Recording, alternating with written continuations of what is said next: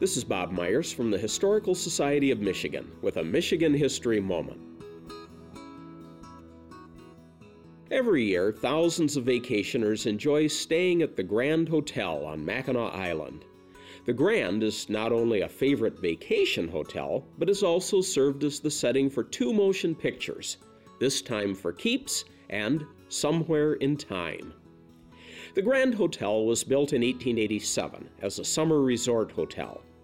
Three transportation companies created a subsidiary organization called the Mackinac Island Hotel Company to build the Grand Hotel. The three firms, the Michigan Central Railroad, the Grand Rapids and Indiana Railroad, and the Detroit and Cleveland Steam Navigation Company, wanted a resort destination to attract tourists and fare-paying customers to northern Michigan. Detroit architects George Mason and Zachariah Rice designed the Grand Hotel. Contractor Charles Caskey built the gigantic structure in less than 4 months, using 2 million board feet of white pine lumber milled in St. Ignace. Originally called Planck's Grand Hotel for its first manager, John Planck, it opened on July 10, 1887. The first movie filmed at the Grand was a musical romance titled This Time for Keeps. Filmed in 1946 and released in October 1947, the picture starred Esther Williams, Jimmy Durante, and Johnny Johnston. The plot revolved around Johnston's character, a recently returned soldier who wanted to make a career of popular music. He introduces himself to an aquatic ballet dancer, played by Esther Williams, whom he met during the war. Romance ensues.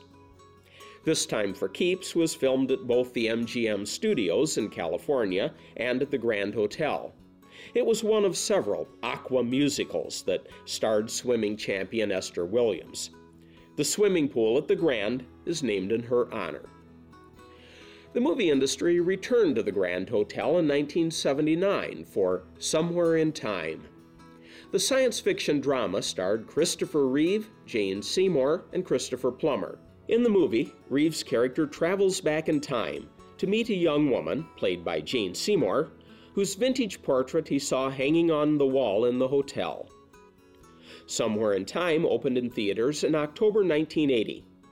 Although the movie was not an instant commercial success, it developed an enormous following among fans.